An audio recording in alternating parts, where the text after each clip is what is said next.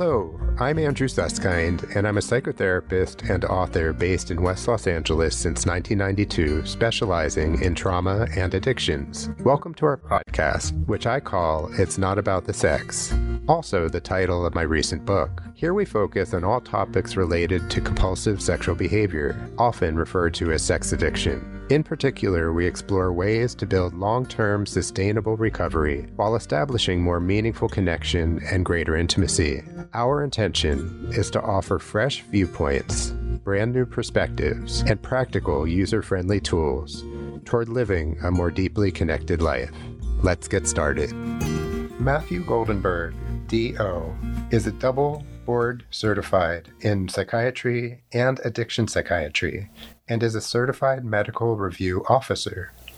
Dr. Goldenberg is an expert in the evaluation and treatment of mental health disorders and is an addiction specialist for adults in his private practice in Santa Monica, California. And I'm really pleased to have you with us, Dr. Goldenberg. Thank you so much for joining us. Yeah, it's great to be here. Yeah, thank you. I think especially at this time where we're all part of an unusual moment in history, the pandemic, it's a time where I believe there's a lot of vulnerability to mental health issues and addiction issues, and that's really what we're here to talk about today. So again, just so glad you could be with us. And today's topic is psychopharmacology and addiction recovery. So first of all, for our listeners who may not know, I'm wondering if you can talk for a moment about how someone might have both mental health issues and addiction issues and what shows up in your office. Sure. I think that's a really good place to start. I think sometimes when we think about addiction or we think about mental health, is we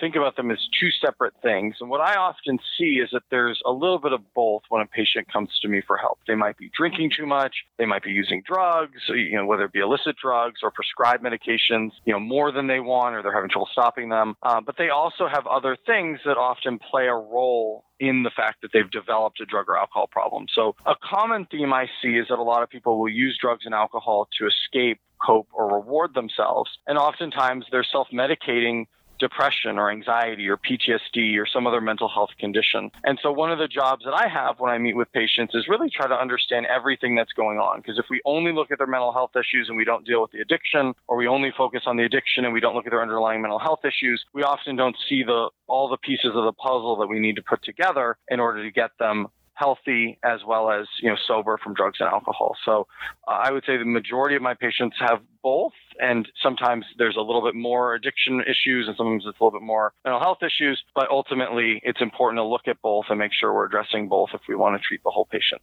Mm-hmm. So if I'm hearing you correctly, if we circle back to something you said, really addictions are often an attempt to feel better. And so it becomes a vicious cycle that the addiction really is a way of coping, but eventually it doesn't work so well. That's what I see. And, I don't know if that's true in all cases, but I think it's true in a lot of cases. I mean, we sometimes will be introduced to pain meds because we want to feel better after we break a clavicle in a ski injury. And all of a sudden now we're, finding ourselves addicted to opiates and we were just trying to get relief and feel better from pain. Or we have a loved one who dies and we've started drinking at night to kind of take the edge off. And then all of a sudden we go from feeling better to, having a problem with substances. And so, initially I find that people go, are introduced to a substance with no intention of getting addicted or using it inappropriately. They just feel better. And then, we know from a biological standpoint, when we look at the brain chemistry, that part of the brain that feels better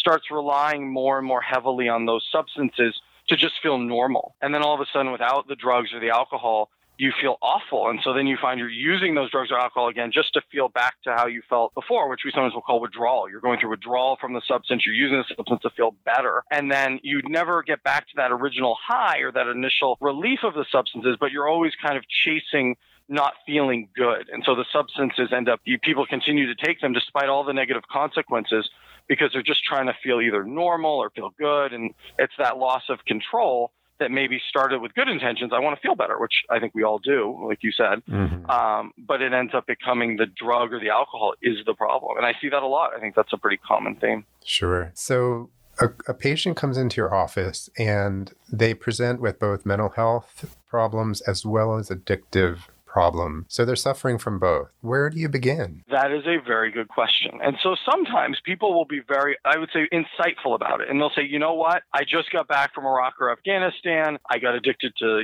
pills or substances, and I have PTSD. But oftentimes they don't know. They just know their life is in shambles, or sometimes they don't even recognize it. And it's a family member who's referred them to treatment, or a friend who said, you have to see a doctor. This is going so poorly. So I usually try to start where the patient is. If they come to me and they know, hey, I have anxiety and I have a drinking problem, we can start right there. And other times we have to start even more basic. And we in the field we talk about it's a pre-contemplative stage. It's basically a stage where somebody doesn't even really recognize the problems they have or the need to get the help. They might just know that they've gotten an ultimatum from a loved one. Their spouse has said, if you don't go, see a doctor, I'm leaving you. And so they know, all right, I'll go and see a doctor. So where I usually start is I try to figure out where the patient is. And if they come to me and they just say, I know that I'm having a lot of problems and I'm drinking too much, then I help them try to understand it, because ultimately I might know there's a problem there. But if I try and tell them that, I find that it'll make patients, sometimes, not all cases, more resistant. That the addiction is a really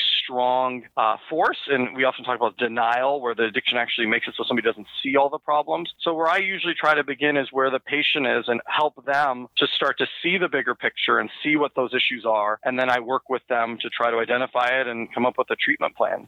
But it can take time. It's not all patients start in the same place. Some of them start very, very early in the process. So one of the things I hear you saying is not only are you starting where the patient is, but you don't have a cookie cutter approach to working with your patients. Is that right? That's true. I think that's one of the things that we're taught, but you don't really learn until you start working with patients, especially with addiction, whether it's a chemical addiction, behavioral addiction. Once you've seen one patient, you've seen one patient. The addiction is such a multifactorial disease. There's not one gene, not one area of the brain.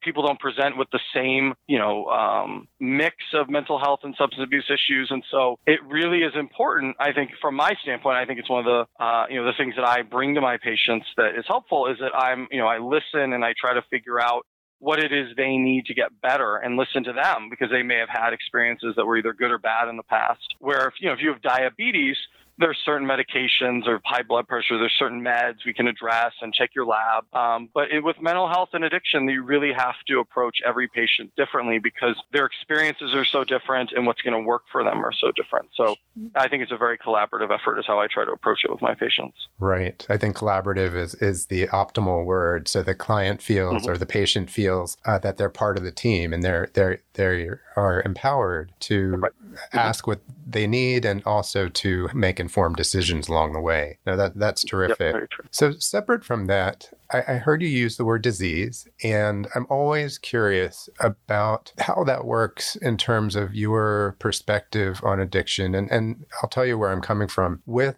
sexual addiction and compulsive sexual behavior, there's a lot of controversy about whether it falls neatly under the disease model or not. And I'm wondering if you could just comment on your experience or ideas around the disease model and sex addiction. That's a great question. And it really is, I would say, I think you use the term controversial. There's so many different ways to look at it.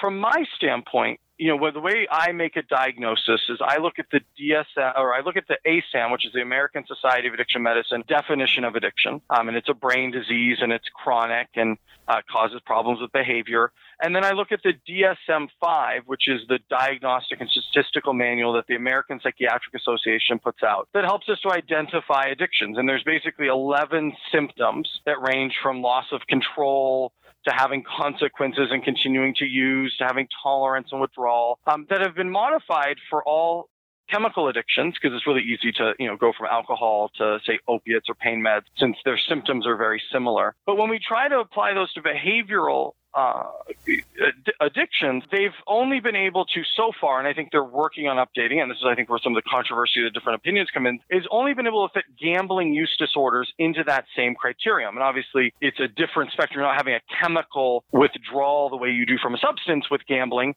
but people's moods will be affected and their temperament will be affected, so they've been able to kind of translate it. To my knowledge, they haven't been able to do that for other things like eating disorders and sex addictions or sexual disorders disorders, but I think they're working on it. And so I think it is hard because it doesn't as neatly fit into this criteria, but we see it in patients. We see that their sexual compulsions will be causing negative consequences, and yet they still continue to engage in those behaviors.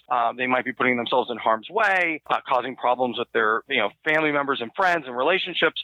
And so there are a lot of overlying criterion, and I see that people need to go through a process that could involve biological treatments like medications, psychological treatments like therapy, or going to residential or IOP treatment, and social changes, changing the people, places, and things. So I think we have so much to learn for so many things in our field for mental health and addiction. But I think the sex addiction treatment world, there's so much more to learn. And I think hopefully we'll be able to bring it more into the same model of addictions that we use for other things. I see personally a lot of similarities, and I've seen patients benefit from some of the same kind of medicalization of the treatment of chemical dependency as I have, for those patients who have sex addictions. But I just don't think the literature and the research is 100% of the way there. And I'm hopeful we'll get there because I think we need more answers, is how I look at it. I couldn't agree more. I think as much as we know, we're still learning. And when it comes to sex addiction, it's the newer kid on the block. There's also video game addiction and other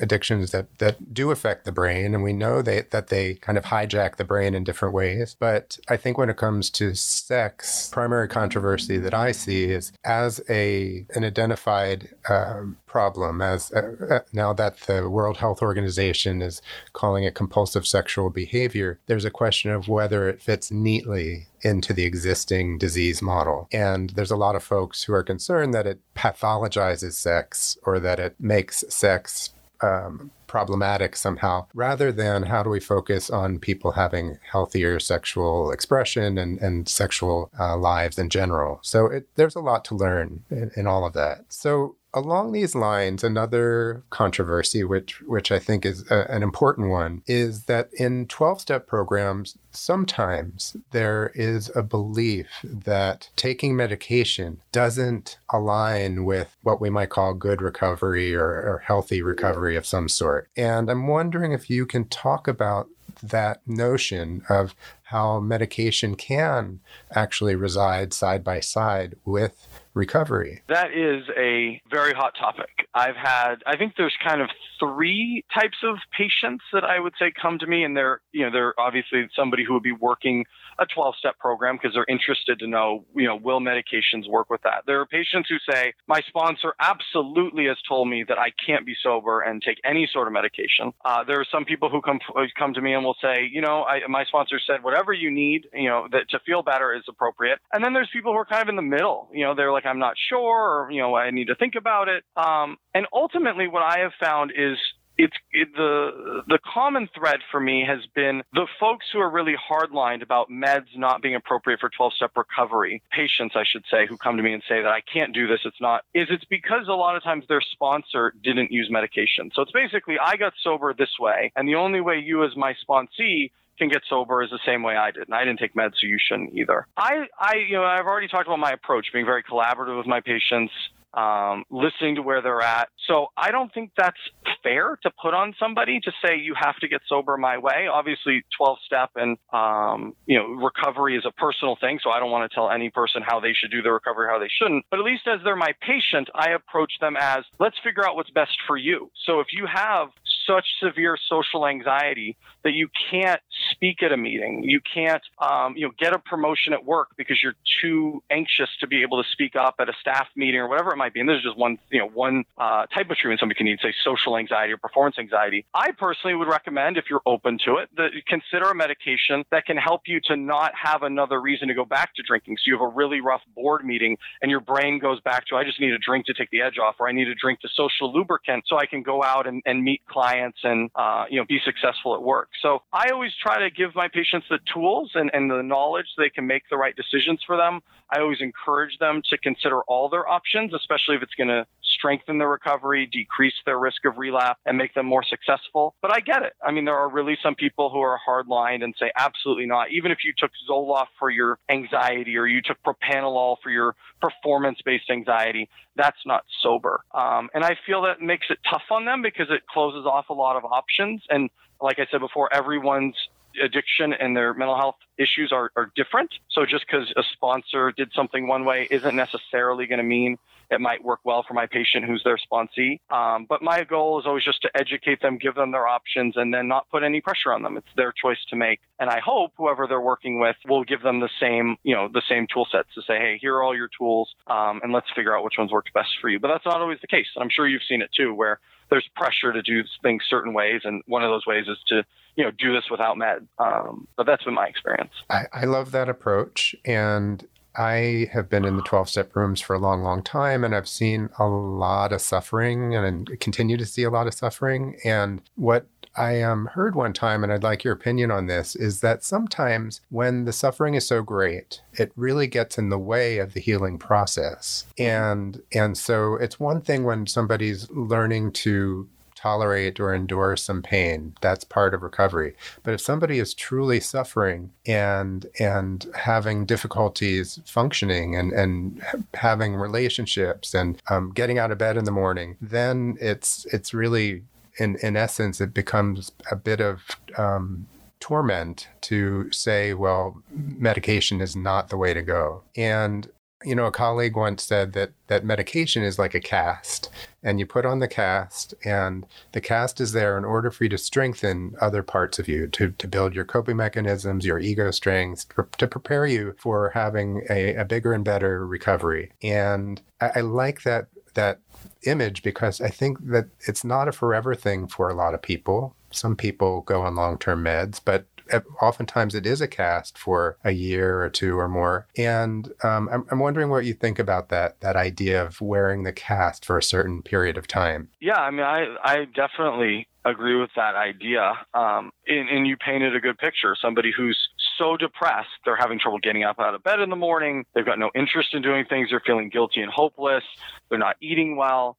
I mean, beyond either their behavioral addiction or their chemical addiction, their substance abuse, they have, major depressive disorder, and they're really depressed. And it's really hard to engage in anything, let alone changing your life and finding new meaning and purpose, if you're literally struggling just to get out of bed. And so I agree. I mean, I think if somebody can take a medication to help them get to a place where they can actually engage fully in recovery and work a full 12-step program, to me, it enhances it. And it is, like you said, it's not a long-term thing. I usually recommend 4 to 6 months of doing well and then look at getting off the med. But the idea is, and that's how those tools work together, is if you're so anxious or you're so depressed that you can't get to meetings, you can't participate, you're too depressed to do step work, that's beyond the addiction. That's the part of the mental health that's a separate but related issue. And so if medications can help, put on a cap or get you to a place where you can fully engage, I always think that that's going to be much, better than ignoring that or not giving that as an option. So I agree with you. I think that's important.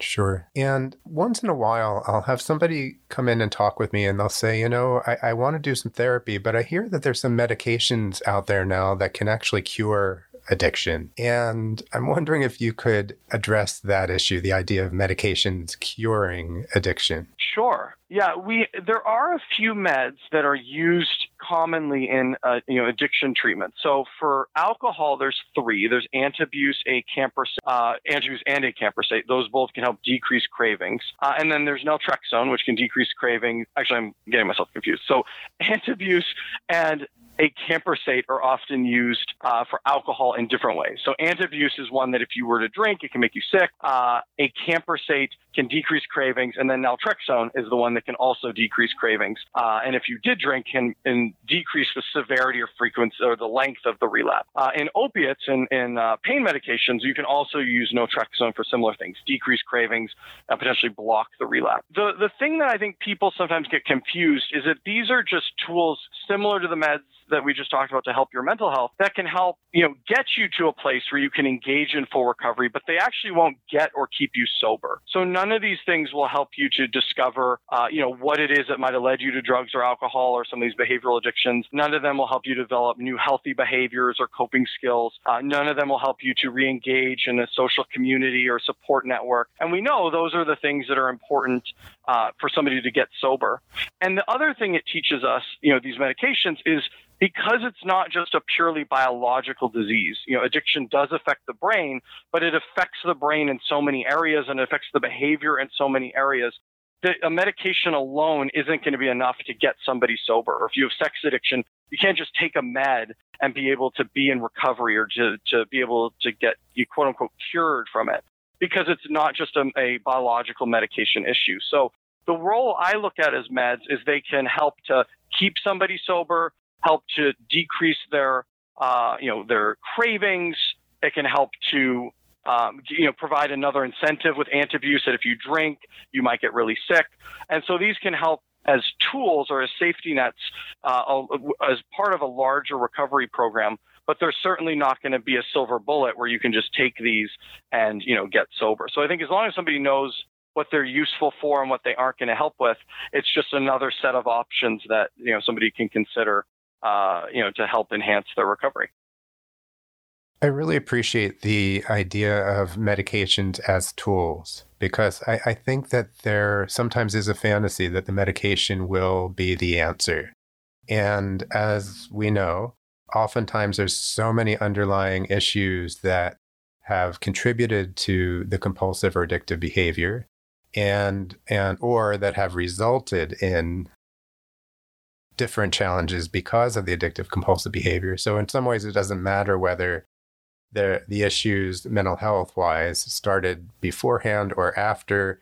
They need to be addressed in conjunction with the medication. And that's why I love collaborating with you, Dr. Goldenberg, and really enjoy understanding from an addiction psychiatry specialty what distinguishes, the average approach to psychopharmacology from what it means to really be an integrated approach to work on addiction recovery. And that's actually the segue to my next question, which is, what is the difference between sobriety and recovery? So that's a nuanced question. I think if you ask 10 people, you'll probably get 10 answers. But since you asked me, I will give you mine. The way I look at sobriety is really abstaining from that drug or alcohol, or drugs and alcohol altogether, preferably, or that behavior. If, let's say, you had mentioned like excessive video game playing, so sobriety might be, extinguishing the inappropriate behavior. Maybe you're playing video games, but not in excessive amount of time where it's causing problems, or maybe some sobriety is, not playing video games at all. So I guess the question is what do we, and the question you asked me is, what do we call sobriety? And so for me, it could either be total abstinence, or it could be extinguishing that problematic behavior. And for some people, that's not possible. If you have a really severe alcohol use disorder, it's very hard, if not impossible, to just drink a little bit. I mean, we'd all like that to be true. But for that person's real sobriety might be, fully abstaining from alcohol. A step farther than that is recovery. And so sometimes when we talk about people who are not in recovery, we might call them a dry drunk. So, we often will hear about, my Uncle Jim, he gave up alcohol, but he was still just a mean sober drunk. And so that's sometimes what we'll see folks who are in sobriety, at least from their substance, but not in good recovery. And so what recovery to me is really building a new life without drugs, alcohol, or whatever that maladaptive behavior, that was, the problem that they were coming to treatment for. And so it's really looking at getting rid of not only those negative behaviors. So if we use alcohol as an easy example, it's not just getting rid of the alcohol drinking, but it's actually promoting healthy behaviors. So finding meaning and purpose, happiness and joy, so that person has a new life, not only without that substance, and they're thinking to themselves, what am I missing out on? But they've actually been able to incorporate new healthy behaviors so that there's no reason that they would want to, and there's no reason why their brain would need to go back to feel better from that old life, because a lot of times it's the lack of those healthy behaviors that leads the brain to need a substance to feel better. And so essentially recovery is figuring out a new life where you're feeling better from the people you're engaging with, from the things that you're doing, and you are sober in addition to that. So it's that additional step of building a new life that, to me, distinguishes recovery from simply just, being absent or being sober. But I think everyone looks at it differently. I'm curious to know if that's how you look at it, or do you see it differently? I see it very similarly. The one thing I would add, because I love the idea of building a better life, is it's not just an external process. It's both building a better life externally and internally. and it's a deeper healing. And it's not only healing from the past, but it's finding a way to enjoy the future and really be oneself fully and find ways of finding contentment and peace and calm and love and harmony in every which way, which is something that we all do, whether we're in recovery or not. But I think that deeper recovery, it doesn't have to be in a 12-step program. I think 12 steps offer amazing tools, but it can be any kind of healing recovery that helping somebody live their life in a way that really fits for them better. So yes, I absolutely agree with what you said and just want to emphasize that it's that internal work that is so meaningful and hopefully sustainable. Agree, yeah. Yeah. So here we are in the middle of the pandemic, and this has presented some challenges, actually both for clinicians and for patients in different ways. And I'm wondering if you can mention your ideas, your perspective on how it challenges people in recovery or seeking recovery. There are definitely a lot of challenges. I mean, one of the most common things I'm seeing is whether you have addiction or not, people are drinking more. People are home. They have less going on. Their social activities are really cut down. And so one of the things we know about alcohol and drug addictions is that the more people who are exposed to a substance, the more likely people are to develop addictions. And so the more people who are at home drinking and using drinking to cope, the more people, I think one challenge is that there are going to be more people who are really struggling with this and maybe who had never struggled before, because this is a challenge that I think we've all had to face, due to this pandemic where, there might be people who haven't ever had to deal with something like this in their lives, taking away their normal activities and friends and family. So that's one challenge, I think, is that we're faced with a crisis and people are drinking more and using drugs more and, other things to kind of cope. Another challenge for somebody who's seeking recovery or seeking help is that a lot of the tools that we recommend, the very basic things I recommend is you want to be around people. You want to be accountable. You want to try to get to meetings, whether it be 12-step meetings or some other form of mutual help meetings or church, whatever it means to you. You don't want to be around the people, places, and things. If you tend to drink at home alone, you want to get out and do new activities. And the hard part, obviously, goes without saying with the coronavirus is we're not able to do a lot of those things. A lot of the, churches are closed down. A lot of our 12-step meetings have gone online and on Zoom. It's harder to be of service. We talk about getting outside of yourself and being of service to others. And it's harder to do that when your connections are all through the internet and through, video. And so one of the challenges that I've really had to help my patients with is finding appropriate treatment. Even the IOP and residential programs that people will normally go into and be able to engage in full time and be around people, a lot of those have transitioned to video as well, just because in a best case, you have to get a coronavirus test and you have to be quarantined to make sure the test is negative. And so a lot of programs have had to, put in place different measures to keep the patients who are in treatment safe. So I think a big challenge is trying to be creative and figure out how do we help somebody who's going through a crisis that we all are going through and we have no idea when it will end, be able to, muster the resources they need and change their day-to-day life enough to be able to be successful. And so I think it takes just some creativity and it takes collaboration. So you mentioned, I enjoy working with you as well. And I think that having a good therapist involved, potentially having a really strong sponsor involved, maybe even a life coach, whatever it takes to have a team around to help the person make these big, as you said, internal changes as well as external changes, because the things that are usually readily available to us and work so well are just a little bit more difficult or challenging to get access to. So I think that's the challenge to overcome is how do we build a team for somebody so that they can be successful. So in this case, it not only takes a village, but it takes a virtual village. And it takes a lot of creativity to find ways to bring people together, whether it be through video conferencing or in whatever shape or form that allows people to stay more connected, because connection, of course, is one of the cornerstones of recovery. So yes, I think this is one of our biggest challenges right now. So one thing I wanted to end with today has to do with relapse. Most of our listeners know that relapse is actually part of addiction, it's part of the pattern of compulsive behavior. And they also know that there's warning signs. There's actually words nowadays like prelapse to kind of notice what are those slippery slopes that people go down towards actually going into a full relapse. And I'm wondering if a patient walks in and says, Dr. Goldenberg, I just relapsed and I could use your guidance, or I'm wondering what we can do because I just don't want to go down this road anymore. How would you address that kind of person? So there's a lot of different ways to look at relapse. And I think a lot of times in the example you gave, when somebody says, I just relapsed and what should I do? They're talking about a physical, or I call a physical relapse. So they've either gone back to the behavior that they were trying not to engage in, or they're using the drug or alcohol or drugs and alcohol again. And so as you mentioned, there's other ways to look at it. And sometimes people will call it prelapse.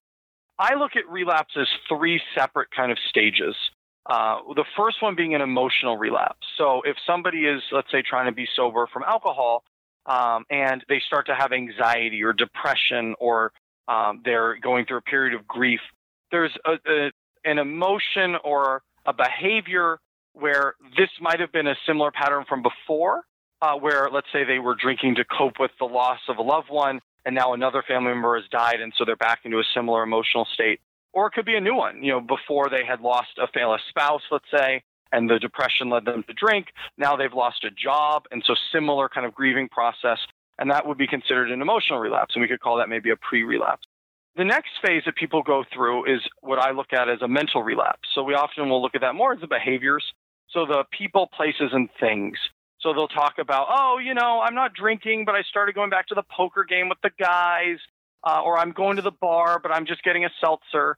And so one of the things that, we hear about in the rooms a lot is you can only go to the barber so many times until you get a haircut. And so the idea is with the mental relapse is you're putting yourself in a position, whether you realize it or intend to or not, where the addiction is getting really close to getting to a physical relapse. And sometimes it's the addiction itself that essentially is confusing us or has us in denial that we somehow can go to a bar, even though alcohol has been, the problem that we had, and not drink. And so what often happens next is it slides into a physical relapse. And the drink itself may look like it was really spontaneous. Oh, I have no idea. My family went away for the weekend and I just picked up a drink and didn't think about it. But when you take a step back and you look at the process that went down, it can often be over weeks or months where the behavior started slipping, stopped going to meetings, started hanging out with the old friends, started getting more depressed. And then it looks like it's spontaneous, but this physical relapse, the actual relapse they're talking about, occurred over a longer period of time. So I think one of the first things I challenge my patients to look at is, let's look at when this really started. It probably didn't start the night that you picked up the drink. And the next thing is trying to figure out, as you said, well, what do we do? And oftentimes patients want to know, well, what do I do to prevent this? And so it's really important to look back at what was missing from the recovery program, that beyond just being sober, what do we need to put in? Is it more connections, more accountability, whatever it might be, so that you don't slip through those emotional and mental stages of relapses and miss them? Because that's ultimately what needs to happen, is we need to catch it, where a sponsor or a spouse or a friend can say, hey, it looks like you're really stressed out again. Have you looked at your anxiety? Have you been talking to your therapist about it, or your sponsor about it? So the idea for me is to do what sometimes they'll call a relapse autopsy, really look at like what happened along the way, and then try to put a plan in place to address, sometimes we'll call it like a Swiss cheese model, trying to plug up those holes so that it doesn't get missed again. So hopefully next time, way before you get to a phase where you're about to pick up the drink or engage in that behavior, there's been things that are put in place to catch it and to get back on track so that it doesn't feel like it was totally out of control, since we have, a larger playing field to look at. We don't just have to look at the last couple of yards before the relapse happens. So those are kind of generally how I'll start to look at a relapse if somebody comes to me asking about it. That has to be one of the simplest and easiest ways of thinking about relapse that I've ever heard. The idea of emotional, mental, and physical is something that all of our listeners can keep an eye on whether it's for them or for loved ones. And the Swiss cheese is such a great image. So I appreciate that. And that really captures a lot and in a wonderful way for people to hold on to what relapse is really all about. So that's just about all the time we have for today. I just want to thank you so much, Dr. Goldenberg, for being a part of our podcast today. And I want to let our listeners know that you have a website. It's www.docgoldenberg, DocGoldenberg @gmail.com. And Dr. Goldenberg can be reached at his Santa Monica office at 424-276-0777. And once again, I so appreciate you joining us today, and I'm sure our paths will continue to cross from time to time. So take good care, and I certainly hope you and all your loved ones are safe and well, Dr. Goldenberg. Thank you. Same to you. It was great to be here with you. Take good care. Thank you for listening today. It was really terrific having Dr. Goldenberg share the time with us today and discussing this really vital topic of psychopharmacology and addiction recovery. Be sure to give us a 5-star rating on iTunes, or please share our podcast on Spotify. And if there are topics you would like us to discuss in the future, please let us know. I look forward to you joining us on future podcasts, and thanks again for being with us today.